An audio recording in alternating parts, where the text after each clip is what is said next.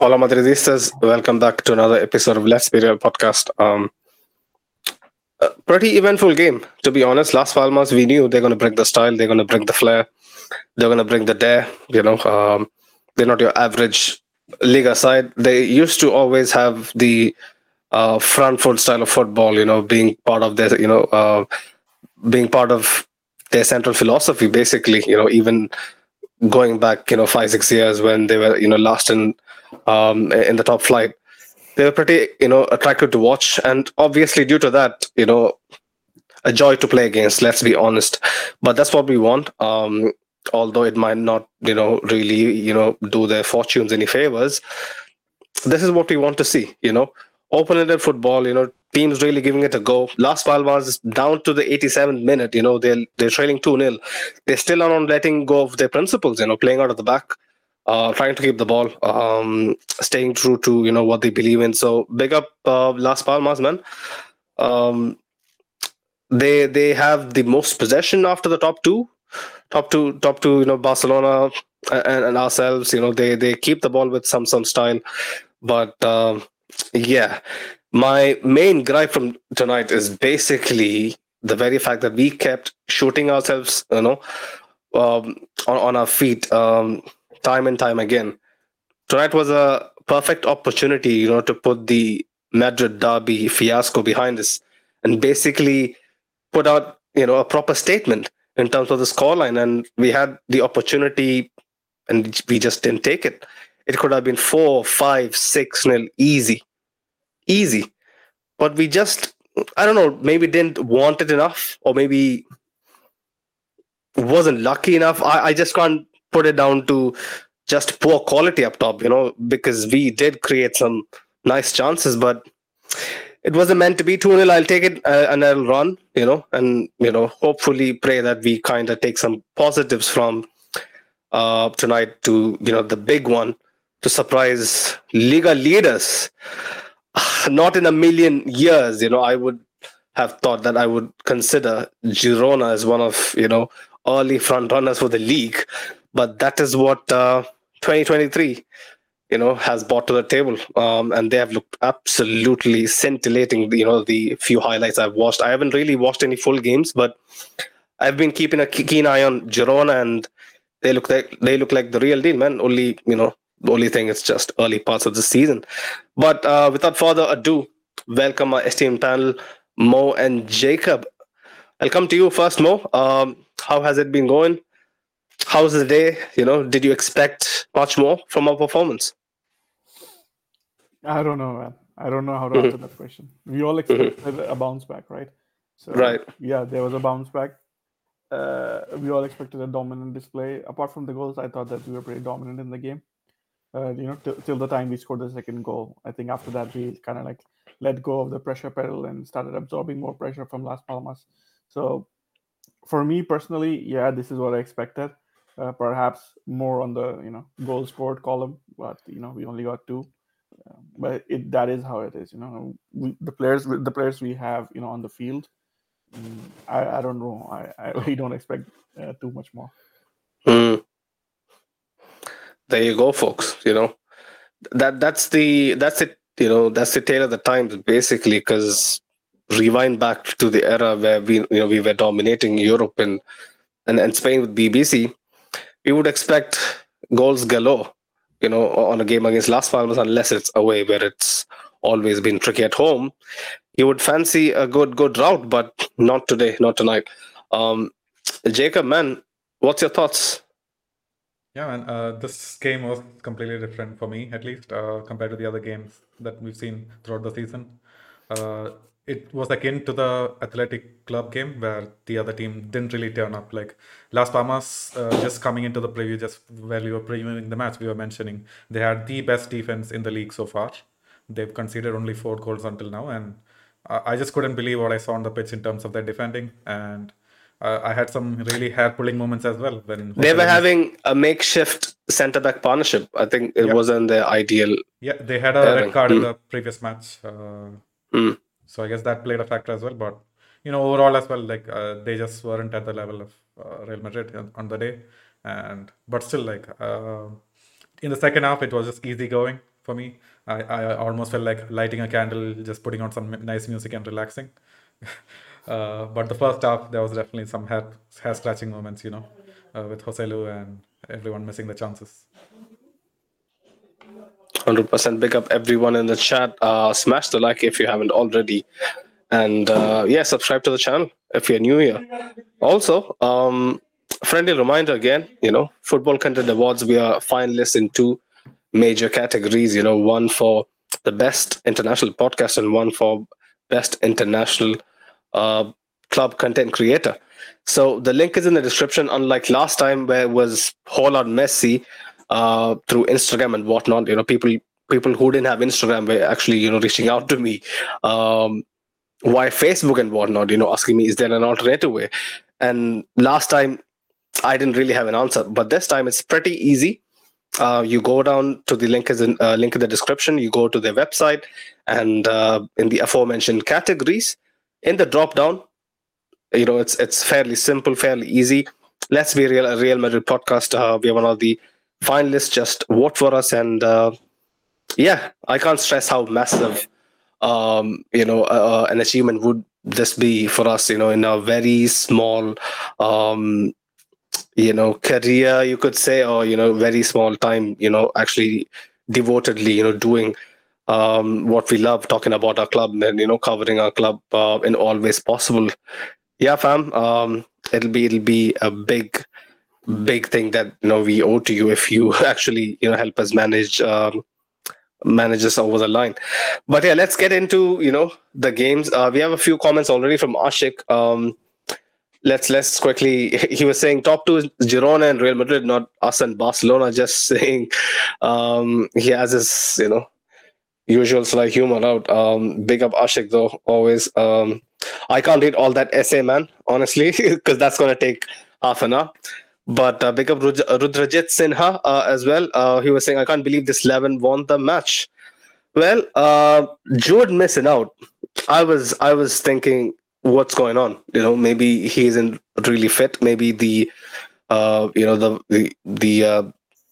stomach issue or something, or virus or something he was having would be a factor in that. And yeah, Brahim at a 10, first game, starting at home. I didn't really know what to expect, but it was pretty nice, to be honest. For large parts, Brahim looked like the guy that was connecting the midfield and the attack. A much more natural number 10. He has played that countless times.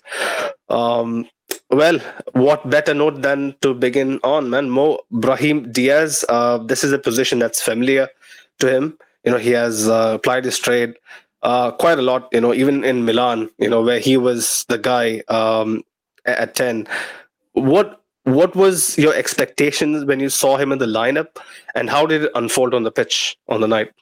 Yeah, for me personally, I think that when I saw the lineup, I was a little bit scared because I've said multiple times I don't really like the diamond formation, like for this current group of players.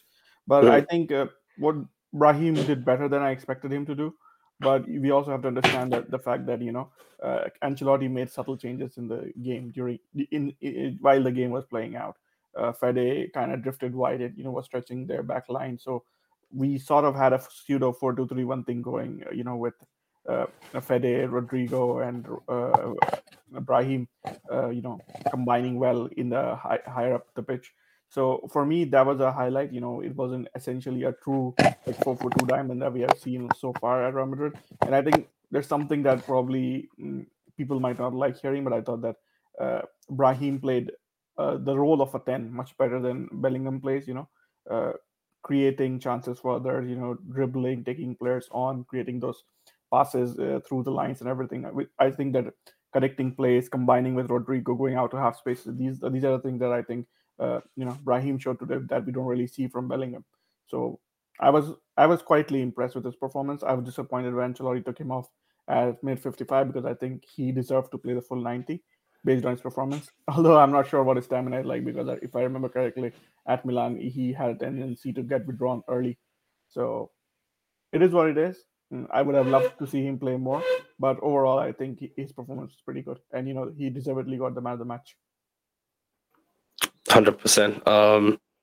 Although I would, I completely agree that Brahim looks like a much more natural 10, but let's be honest, Jude actually had to face much tougher tests Yeah, I beforehand. mean that's a valid point. The fact of the matter is, like, Jude is a better player than Brahim currently, but like Jude is scoring goals. So at the end of the day, football is about scoring goals. Brahim also got one today, but we'll see if he can get the same number of goals going forward in the chances he gets. But and with Ancelotti, you never know if he'll get the chances. Mm. My God, remember there was a time where Carlos football used to be so exciting that it was only a matter of time, only a matter of how many, and not if and how, back in his first stint. But Jacob and Brahim Diaz, man of the match for the night. Did you think that he got his plaudits deserved? Did you think that this was a long time coming, since he has always impressed, whenever he had a cameo appearance? Yeah, I mean, he did all of the right things. He was positionally very nice compared to Bellingham, I guess. But again, this is like a very weak team. But you can only face the teams put in front of you. So I feel like he did his job well. The only thing is that I felt like earlier on in the first half, he was a bit nervy for me. So he kept missing some of the through balls. And then you remember he was also through on goal very early on, and he basically took a very loose touch. So if he gets all of those nerves ready, just a bit more match time, I feel like he can be a very useful player, especially against these bottom table La Liga teams. What I didn't like about like this forward line, just with context of Brahim like playing through the middle, is that Joselu was pushed out wide, so you could actually see him put in those crosses to fucking Rodrigo and Brahim from the right and the left hand side. So that wasn't fun to watch, but it is what it is, man. That used to happen regardless of who was on the pitch. I always thought that like maybe it's I think maybe it's a fault of the design, of the formation, where like even when Jude is on the pitch, like I see I mean, with Jude on the pitch, Joselu I drifting out wide. I can totally understand like putting in the cross, right? Jude can get it to it, but when it's Brahim, I don't know, man. But the thing is, bro, like if you go out wide, what else is there to do apart from maybe putting in a cross or passing it back? The point is like it's not about It's Joselu just doing hoping badly. for the best. Yeah, There is no deliberate design to this. You should remember that. No, the bad thing about This this is is just the fact desperation. that Joselu is pushed out My wide, right? opinion- Why is he playing there? Right? My opinion is the fact that Joselu so far, like whenever we see him, he struggles a little bit in the build-up. So I think there is this decision, there is this attempt to make him get more comfortable, drifting out wide, participating in the build-up, holding up play, combining with others in the half spaces. I think when Real Madrid are progressing the ball, in matches before this, we've always had this issue where one of our wingers would get the ball deeper, and then they wouldn't really be able to progress the ball further. One of our midfielders would get the ball. So I think in these situations, you need your striker to help out. Ideally, you would want your number 10 to do that, and I think today Brahim was also doing that to some extent, and Joselu also maybe made an attempt. For me, it wasn't a big issue because as the play went on, that sort of like kind of got adjusted, and Joselu had a lot of chances, in the half space and inside the penalty box, a lot of them which I think he should have buried, but it is what it is. Joselu, we always know he needs 5 to score 1. So. Since we are on Joselu, let's talk about him before we actually break down his performance. You had a very good point over there. More like this might be a genuine attempt to actually get him to be more on the ball, get his confidence up and whatnot. But I have a slightly different perspective. This formation, its front two is basically expected to be comfortable going out wide, comfortable drifting out wide and providing some sort of width, because apart from the fullbacks, this formation is super narrow. So at times where it's too flogged down the center, the front two has to put in a shift to go out wide. The only thing is, when you see a 6'4" man doing that, it's just not natural, and you can clearly see it's not his strong facet. But let's get into a few of the comments. Ricardo was earlier saying over here, I can't give any conclusion until we win convincingly against a strong opponent. Based off of tonight's performance, the opponent was inferior. So yeah, it explains pretty much everything. Ricardo, big up yourself. That's the thing, right? Like playing against Las Palmas, Getafe, even Sociedad, who gave us plenty of problems. It's fine. But when you come up against a proper side, all these, confidence, this spice we have, it just, I mean, clearly we touched lacks. upon Go on. this like at the end of Atleti post match, right? Mhm. We knew that Romero was going to bounce back, and all the criticism that we had like about the 4-4-2 in that might come back and bite us in the ass. But the thing is, like, you can only use these sort of games to build yourself up and try new things. So yeah, at the end of the day, you can only decide how good a team is with how they perform in the key moments, in the big matches. So far we had one big match against Atleti that we didn't do well.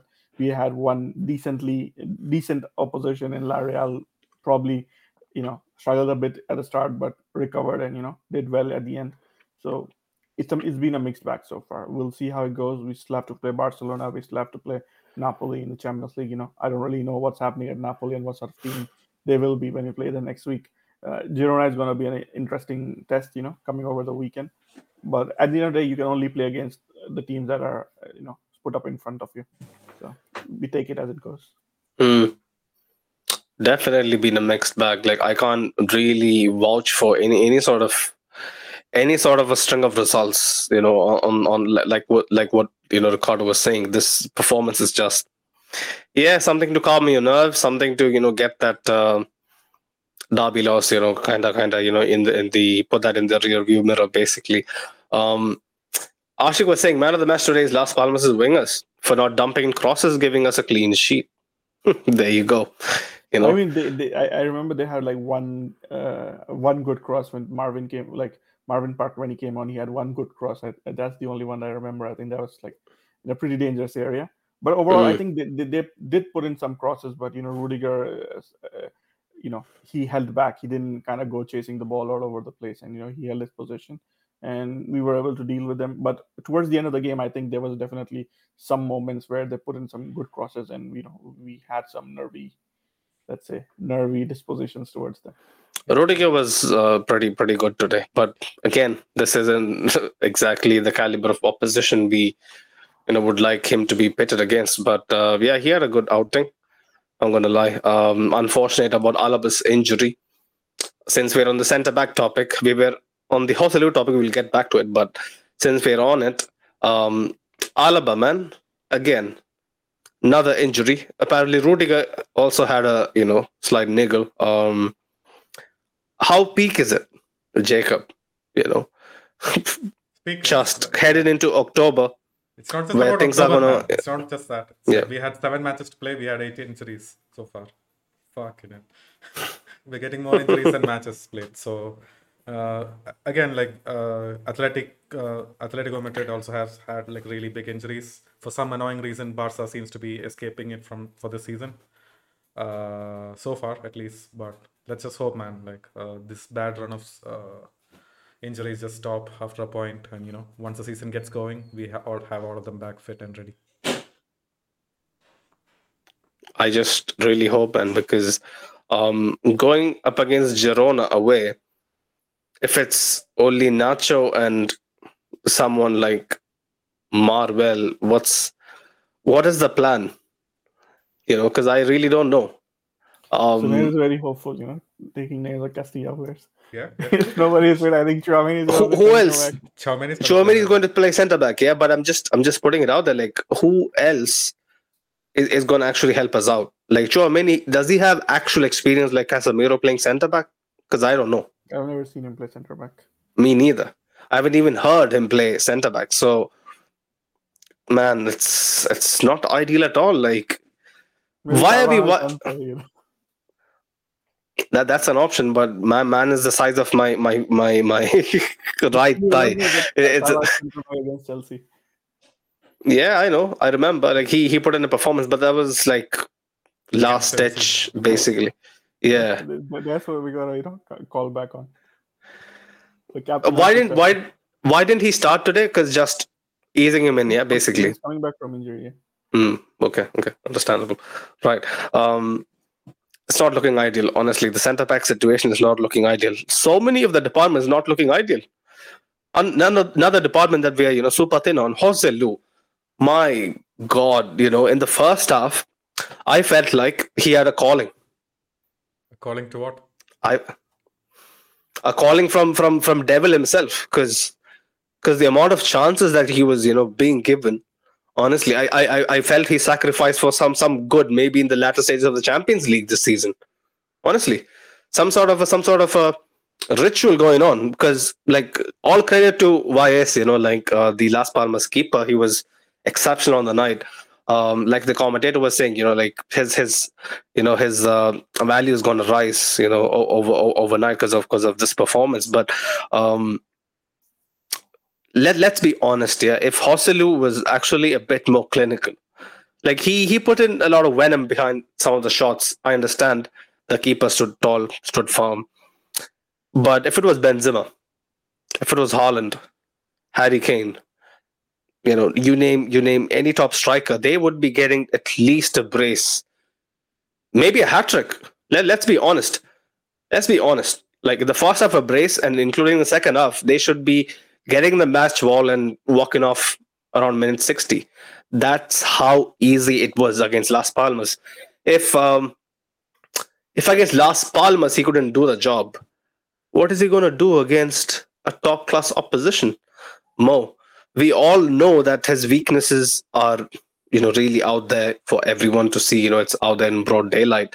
But when in real match situations, you see it with your own eyes, how can you console yourself? I know he got a very good goal. That header is world class, not going to lie. That header alone, if you look at it in isolation, it's brilliantly executed. The direction, the power involved, the angle at which it was sent in, brilliant effort. But before that, it left me wanting so much. Your question was like, how do you console yourself? There's a line that Mourinho said: "If you can't hunt with a dog, you hunt with a cat." So you go and hunt with a cat. That's what we're doing right now with Joselu. Like whenever you watch Joselu play, you can understand. Like whenever he has to score with his feet, he kind of rushes his shots. So that is, I don't see that as something that he's going to improve. That is the difference between a striker is at the top level and a striker who's like below that. When Joselu was signed, we all said, like personally, I wasn't even actually in favor of signing him, but when he came on, it was like, yeah, he's a good player. He can be a good backup, but he's not a starting striker material for Real Madrid. But for whatever reason, we won't go into the specifics. But like the Real Madrid board decided to, Joselu was going to be the only signing at the striker position. So it is what it is. I mean, there's a difference between the likes of Benzema, Haaland, and all those players you mentioned, and the likes of Joselu. There's a reason why those guys get paid the big bucks, and Joselu is like on loan, basically costing us like 500,000 and like 1.5 million euros in wages or whatever. So there's a difference, and you get what you pay for. For me, it's Jacob, not... any thoughts? Yeah, I mean, you compare all of these other guys, right? Today on this match, it wasn't about his ability on the ball or like his finishing ability or whatnot. I feel like he did miss that chance very early on. Like it was pretty much an open net. He missed that, and I feel like his whole mentality changed. Like he couldn't believe that he missed those things, and that just kept building on, and it made him more and more impatient on the pitch. And when we actually scored with Brahim, that weight was lifted off, and then he could actually, when he puts his mind to it, I feel like he can put these chances off. But he has to watch out for his overall mood, and he shouldn't let things in the match affect him. Jacob, I do agree with you with the fact that pressure was building when he wasn't scoring. But the fact is, like, even based on what we have seen from his previously, this guy is like somebody who really has trouble scoring with his feet. There's a reason why he left the academy and went on the world tour that he went on. So for me personally, he's pretty good aerially, and I think that's his redeeming factor. When Joselu is on the pitch, you want to ping in crosses and hope he buries one of those headers in. But if you are playing him through putting the ball at his feet, there was a lot of chances where he was like literally open. There was nobody marking him. With Rodrigo, Rodrigo also, I wasn't really happy about his performance today. But with Rodrigo, you at least see like there are like 2 or 3 players surrounding him, the defenders pressuring him. Joselu was like in open space. He had a lot of time to take a decision.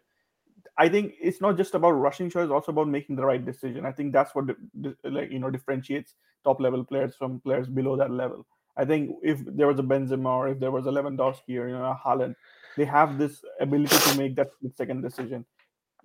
Players like Joselu, they're also, obviously Joselu could run rings around me, but he has that ability. He doesn't have that ability to make that decision in a split second. Where he's going to place the ball, how is he going to shoot, how much power he's going to apply. So top level players have that, and I think Joselu doesn't have that. It's not his fault. He's supposed to be a backup. At Real Madrid, he's not supposed to be a starter. That Rudiger chance, where he basically dribbled like he was, fucking Desailly, past couple of players, and like That was basically sort of put it on the plate. De Bruyne type level ball, man. That was really nice. 100%. He had like at least a good 30 seconds to decide how to execute the shot, place where he wanted to, but yet the finish seemed lacking, man. Like you all pointed out, he should be a plan B that's actually, coming on maybe towards the last 15 minutes of a game and giving us something different, right? When you're spamming crosses and, hoping for the best, he's a really good option. But when he's starting and being the focal point, there's too much pressure. You could see how nervous he is, honestly. When the Bernabeu is actually looking down upon you to actually, pull something out of the hat. Joselu ain't your guy, man, honestly. I guess we're going to see more frustrating nights like these, throughout the season.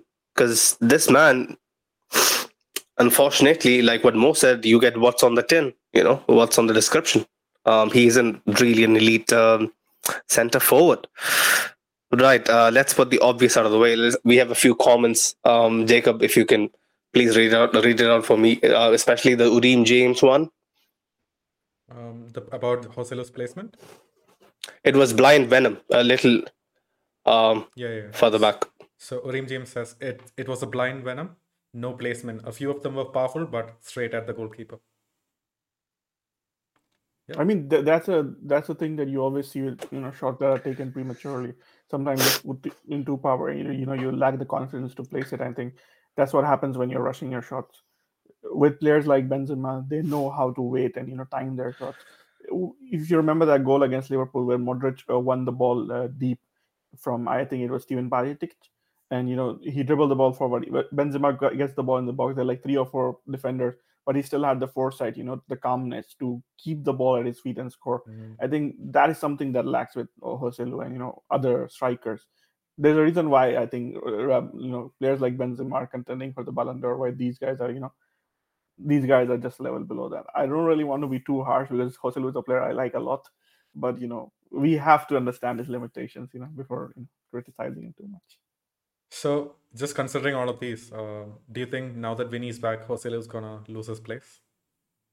I think probably, most likely. The way I see it is like today was an indication about how Ancelotti sees like us going forward, and he came out guns blazing with the 4-4-2 diamond. Brahim playing as a 10. So I think going forward, there's no way that he turns to a 4-3-3 that some of us want. So I fully expect him to go back to Jude, Rodrigo and Vinicius as the starting front three. If you could call that a front three, probably a better term would be front two with Jude at the tip of the diamond. Tip of the diamond. Yeah, I mean, I guess we can talk about Rodrigo's performance since we're on the front line. Yeah, I mean, I was disappointed with Rodrigo today. I expected him to be more, dominant, to be more somebody who would take charge of the attack. And I guess a lot of criticism that's been coming against him that I think is valid is the fact that he hasn't taken that leadership role of attack. We don't have Benzema, we don't have Vinicius. So I think a lot of pressure falls on Rodrigo. But I haven't seen that positive vibe from him. That vibe where you say that I am the man today. Yeah. So yeah, that's something that I think if somebody criticized Rodrigo for that, yeah, definitely, I agree with it. He was bright, Rodrigo. He tried. Like his application sometimes leaves a bit to be desired, but effort, running, gone more. Now, for me, the thing is like it's like there is this X factor when you're playing the game. You know you are the best player on the pitch, right? Yeah. You have to step up and take responsibility. That is something that I didn't see Rodrigo do today. And you know the way Real Madrid have been playing in the absence of Vinicius, you really expect Rodrigo to step up. At the start of the season, I said that Real Madrid are gonna how far Real Madrid go. A lot of that is going to depend on Rodrigo. So you know if this is the version of Rodrigo that we have, we are going to struggle. But if Rodrigo steps up and you know even reaches his last year's level, you know because last year he got like I think 20 or 30 goal contributions. So if you're not at that level, then yeah, you know I don't really know where the goals are coming from. See, that's the thing. You know, Uriam James says the same thing. You know, Rodrigo's Brighton being an X factor, nothing more. I'm a huge fan.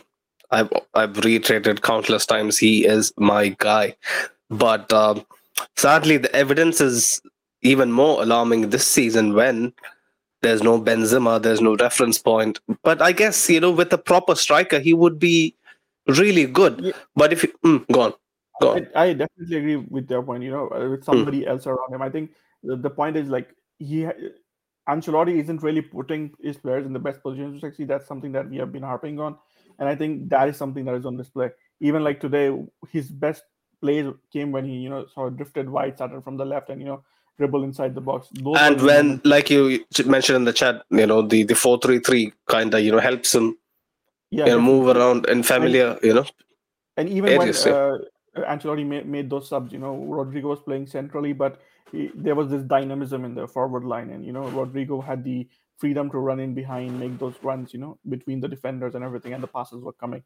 That's when I think you know Rodrigo is at his best, and the way Ancelotti is using Rodrigo and Vinicius, you know, because Vinicius has been injured, but before Vinicius got injured, we weren't really happy with his performances. All of us we were like, this is not the Vinicius we saw last season. So like we'll see how it goes, you know. But with the 4-4-2 and playing them more centrally, especially Vinicius more centrally, I'm not exactly sure how this will go down. Yeah, that's what Farouk was insinuating. You know, a lot of people were actually insinuating maybe he's the guy who moves on, but I really don't want that to happen. You know, I truly believe that you know once a proper striker, once an Mbappe, you know, or a Haaland or someone of that ilk comes in, like you'll see Rodrigo go back to his you know actual scintillating best. You know, Uri James is actually pretty bang on the head. You know, for this season at least, you know he needs to be more than being the X factor. Some of his finishing is very poor at the goalkeeper for the most part. Yes, I agree with it because like I've always attributed you know clinical finishing, you know, precise, incisive finishing with Rodrigo because he has the real knack for it. But this season has been very blunt. Doesn't combine. On them, you know, from defenders. Yeah. Like even in today's game, he got a lot of shots off, but you know, like how many of those shots were like in space? How many of those shots did he have time to you know time to you know consider and take his finish? He didn't have that. It's like he was pretty much crowded. For me, the bigger issue is the fact that I don't see him being a leader in the attack because that is something that I expect from him. For the finishing, yeah, he's missing a lot of shots, but I think down the line it's going to even out. But like you know, is the leadership aspect of it, is the taking charge of the game that I expect to see more from him. Without a focal point, I don't think he'll be able to. But yeah, let's just hope he manages to somehow, do some. It's not just about you know like not having a focal point. It's more about you know stepping up and taking responsibility, trying to be the main man, trying to get into positions that you know you can score from. I didn't see that from him today. Today, yeah, I agree with you. But throughout the season, I've seen him taking responsibility quite often. Sometimes even more responsibility than he can actually, do justice to, in my opinion. I was talking about today, so. Oh right, okay. But I'm just putting it out there, right? Like he has attempted to take some responsibility and change the course of a game on his own. I've always defended him. I've said that we have to give consideration to what kind of position he's getting those shots in. But today I felt like, given the quality of the opposition, I needed to see more from him. 100%. The cross though was pretty nice. Didn't even have to scan the area. He just knew where Joselu would be, what was the best ball to actually find him, and he did it with ease. Good assist, 100%. It'll actually help him with his overall confidence, because it hasn't really been going well for Rodrigo this season. I hope he really takes some light from that assist, because it was much needed. Because if it stays 1-0, it's a different game. We're under more pressure, and honestly, I didn't see a way through which we are scoring the second goal. So truly thankful. Um, right, moving on from Rodrigo. Who should we talk about next, guys? Talk about the midfield as a whole. Cover it all. Mhm. You could kick it off, Jacob. I felt like Fede, Chouameni, Kamavinga all had very great games, to be honest. Yeah, defensively, I feel like compared to at least the last game, this time Valverde had a little bit more time to make decisions. He was actually covering for Vasquez over there. And he didn't really have a good partnership with Nacho, but it's understandable, it's Nacho. But he did some really great things. He put some nice balls in. Really happy with Valverde's performance. He ran throughout the game. Kamavinga as well. He was very tight in today's game. Tried a lot of things. Chouameni, I would feel like he was the least effective in attack compared to the other two, but he did his job. 7 out of 10 Had at a least. good couple of pop shots. Yeah, was nice. You can clearly see, when he's driving with the ball, like he's itching to pull a shot away. yeah. I'm just waiting. When will one of these actually go in, man? All of these shots are really good. They have venom behind it. It's hitting the corner if the defender isn't blocking it. But it's just that the defender always gets to it in the end. Fair enough. More midfield. Yeah, for me personally, there wasn't much to talk about in the midfield, because I think given the quality of opposition and how deep we were on most occasions, this is the sort of performance you expect. The only worrying thing for me was I felt like at the start, Chouameni, I felt not at the start. Overall, I felt Chouameni gave a lot of cheap balls away. Towards the beginning, I was like, yeah, this is one or two mistakes. It's okay, it happens. But then towards the end, you saw it happened to 3 or 4 times, and then you're like, yeah, this is a worry. And the second thing that I felt was again, Valverde was he had issues defending wide, deeper in our half. Last game we saw Samuel, literally hit a cross in his face for Morata to score. And I felt like Valverde was there, with a free ticket to see how you put in a great cross. So today again it was the same thing. I felt like his deep side defending on the wide areas wasn't really good. And but going forward, they did what's expected of them. Valverde had a lot of good runs, good carries from the deep. So you have to appreciate that. While we talk about the bad, you also have to definitely talk about the good. Overall, yeah, decently satisfied, but there's definitely room for improvement. The quality of opposition really, makes you put this into perspective. On the night, I felt they didn't really. Although I agree with the Chouameni being, super, wayward with his possession. I noted, even a couple of times, especially, in the second half, towards the end, down the right, he just really didn't know what he was doing. But maybe fatigue, maybe just losing a bit of concentration, because I think the win was in the bag by then. But yeah, like you said, room for improvement is definitely the word. Is this let me put this final question before we move on? Yeah, is this midfield setup gonna help us in big games against top quality opposition? Just one word answer. Yeah, I don't want an explanation. Jacob, go. What do you mean by midfield setup? Is it gonna work? Yes or no? Is this setup of Chouameni, Kamavinga, Fede as a midfield three gonna work? For me, yes. Jacob, yes. Mo? I don't really have an answer. So I can't really give a one-word answer. Okay, then expand on it. Let's hear it. I think from a pressing perspective, this midfield is pretty good. As long as, but from a possession aspect, I think Cruz probably gives you more. Which is pretty obvious, pass master. Right. We'll talk about the subs towards the end. Go on, Mo. Do you have something to say? No. So Ashik changed his answer. He said, yeah, it could work, but not with the diamond. He wants a 4-3-3. I think maybe one more harsh loss would see Carlo go back to his trusted apprentice in the I'll 4-3-3. just say this, okay? I'll just explain why I hate the diamond so much. Mm, Whenever we played the diamond against under Zidane, the idea was to ho- keep possession, mm, gain control of the ball. With mhm. this particular setup of the diamond, I don't really think we do that. And this diamond also doesn't really help in ball progression. So when these two things aren't working, the only thing that this diamond helps is Jude is further forward and he's in the areas to get into areas. He's able to Man, get into areas to Zidane's score. Even when Zidane was also. playing with Real Madrid, Zidane wasn't playing at the tip of the diamond. What he used to they had to adjust basically. He was Mm, starting off, off wide towards the left, and start drifting inside. And then you have to understand that when Zidane was playing, he was playing behind players like Ronaldo and Raul.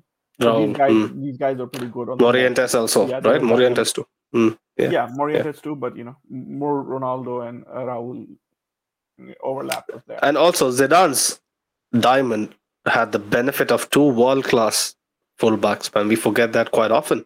Yeah, Marcelo, Carvajal. that's definitely an aspect of it that we have to keep into mind. But the fact is, the key idea, the reason why Zidane used the diamond was to create midfield overloads, and he had the players to do that. Players like Isco, Isco was world class at keeping the ball.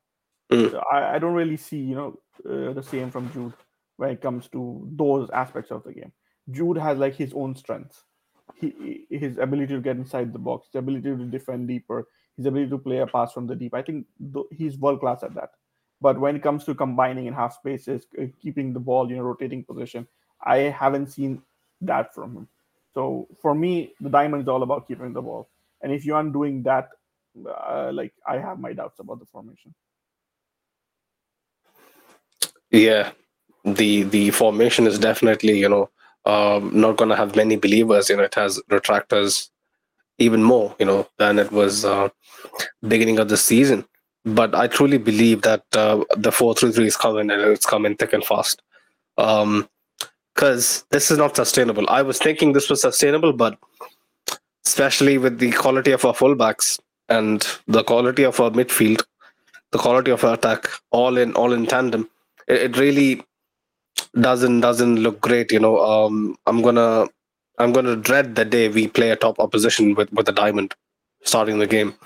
It's gonna go north, south. Sorry, it's gonna go south pretty quick. Right. Moving on to a defense.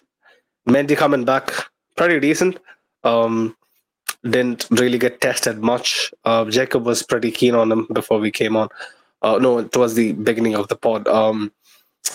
Mendy, man, had some decent arrays into the Las Palmas. Third, had a few good cutbacks. Didn't really get lucky with nabbing an assist, but yeah, good return, yeah, for Mendy. Yep. For me, it's like okay, I don't want to talk about defending because there was hardly any from his side. But what I saw different from Fran Garcia, at least, he was always at the right time to keep possession, keep the ball moving. While less, you can see Fran Garcia just being in the wrong positions at the wrong times, not being there in defense. But Mendy was always there at the right time. And apart from that, he had the know-how and the sense to calm things down and play a cutback. But you just can't expect that from Fran Garcia. Fran Garcia does not choose his moments, Mendy does. So I feel like that was the difference, and it's just encouraging for me to see him back. Experience, yeah, you could see how much experience Mendy has. Very, very super composed. Mendy rarely,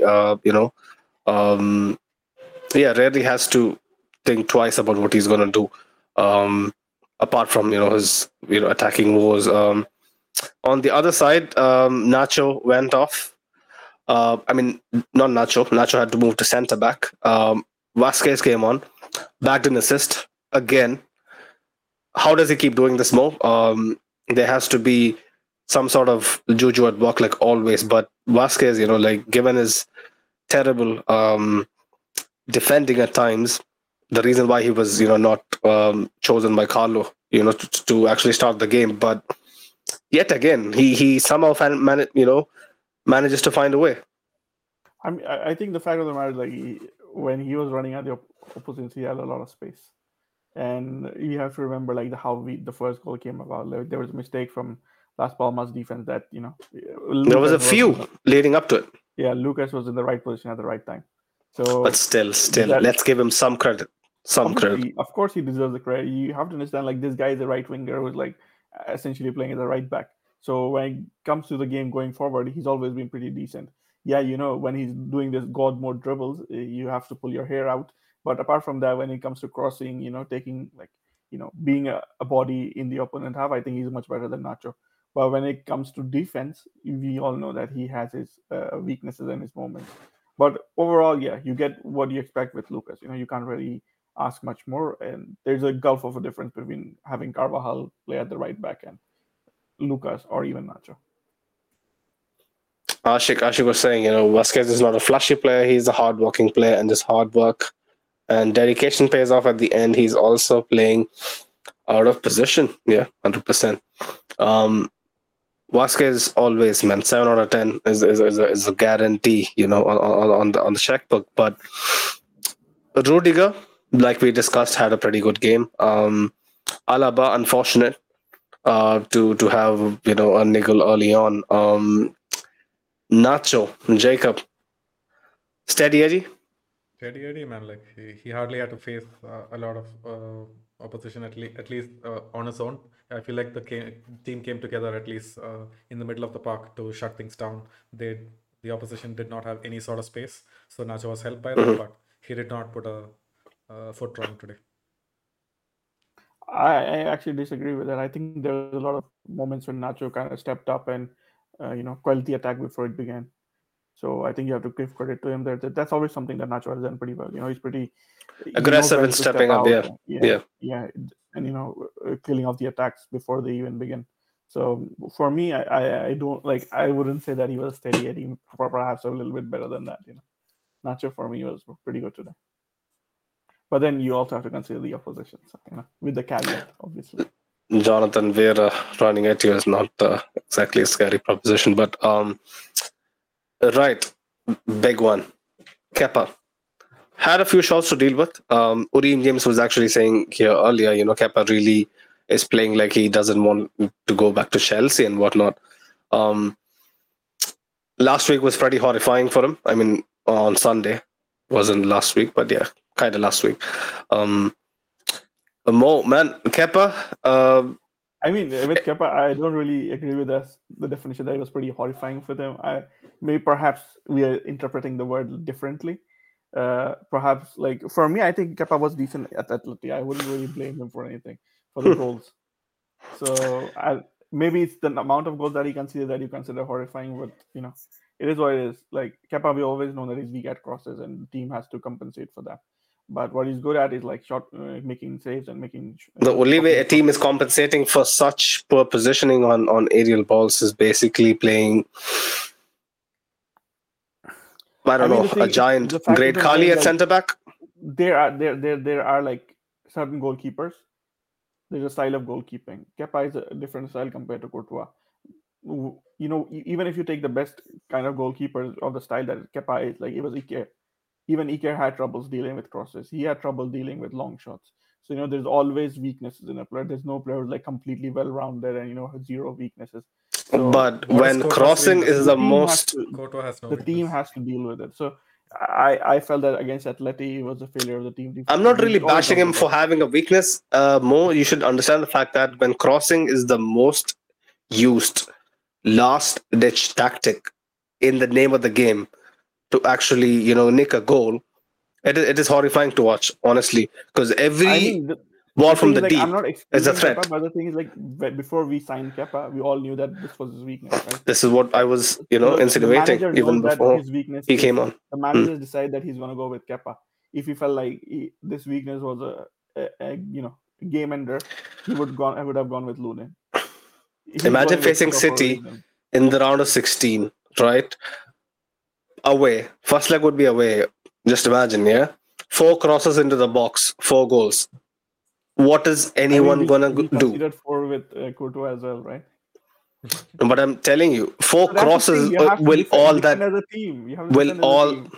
You have to cover up for No, each other's so weaknesses. I think what you guys are saying is, okay, Mo, you're saying this guy has some clear weaknesses. We can't do anything about it. You can't fault him for that.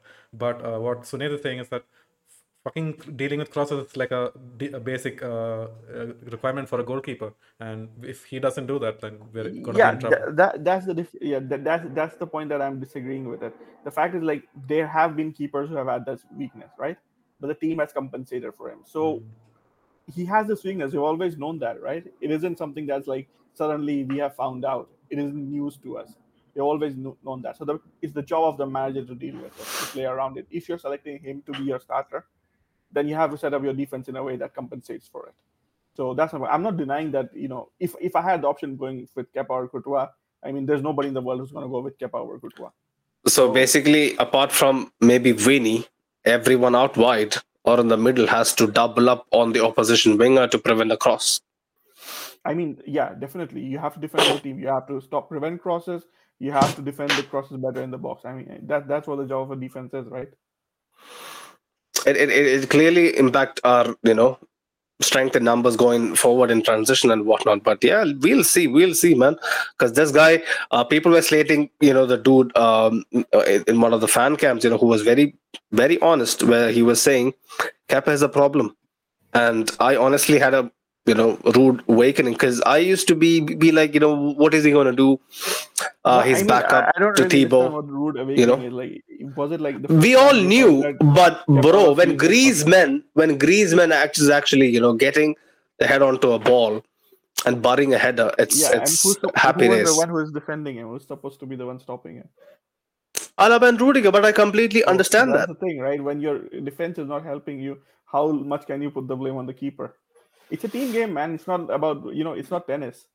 There's no only Kepa going there and playing stop the ball. I guess we'll find out in a couple of months. Round of 16 isn't far away. We obviously know that's his weakness. I don't really understand what we are supposed to find out.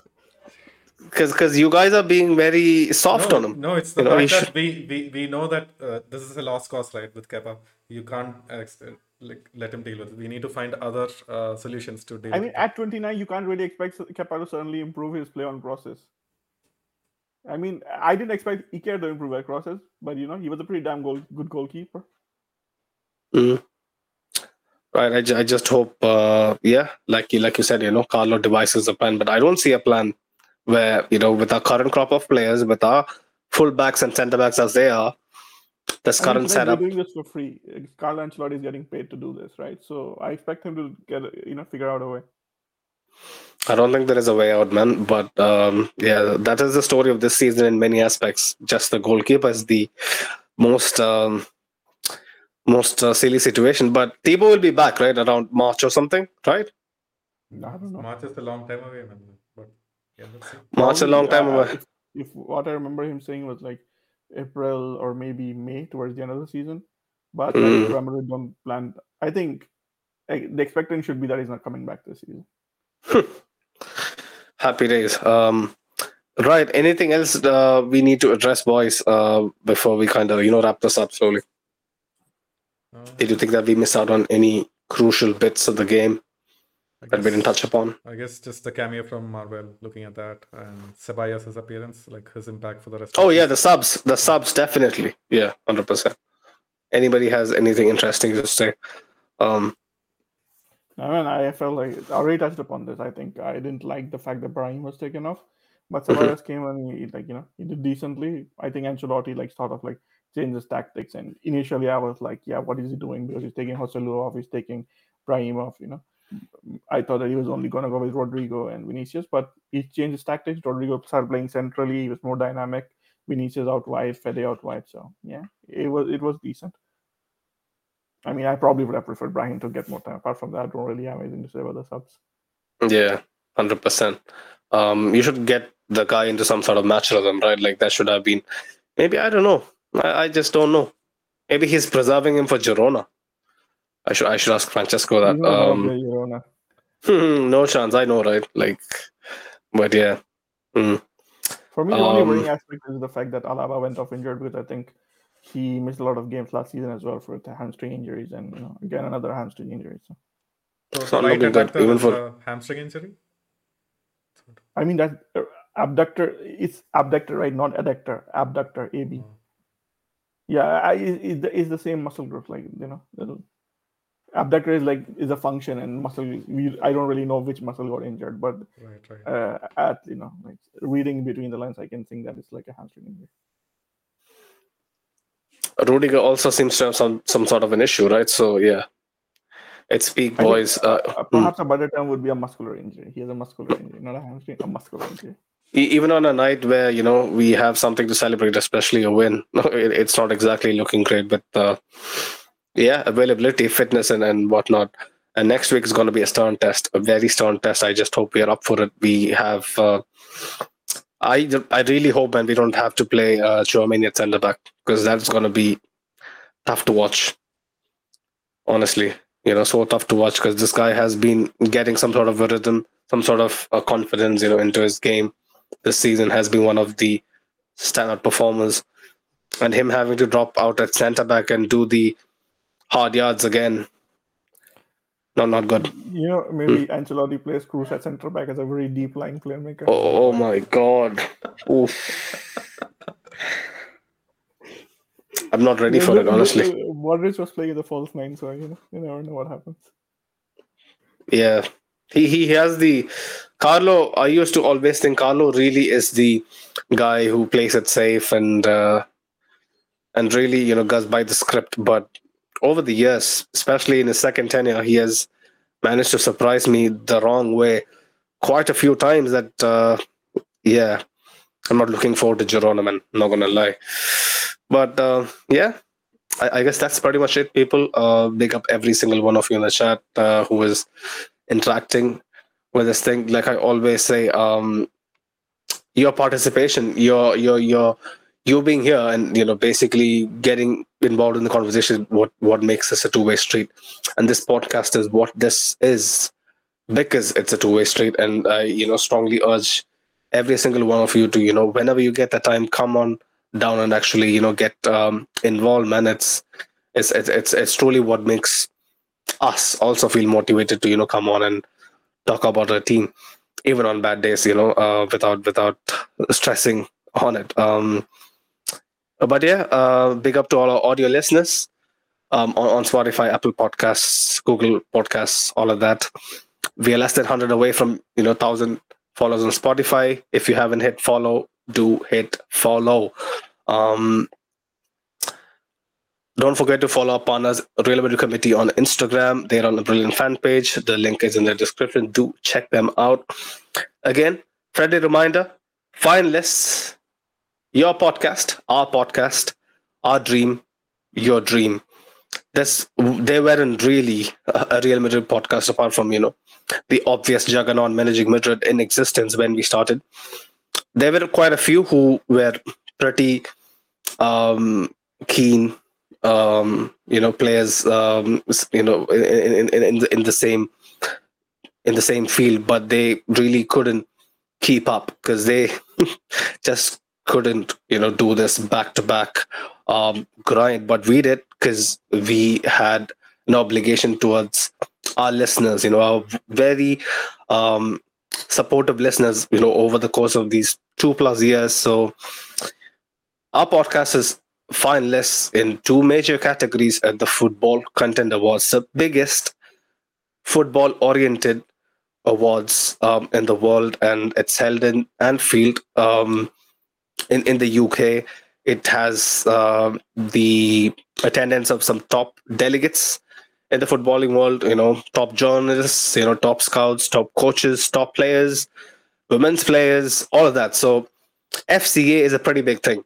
And it's an absolute honor. I was over the moon when I got the mail that, we were, nominated in 2 categories. I was expecting just 1, but we were actually, nominated in 2 categories.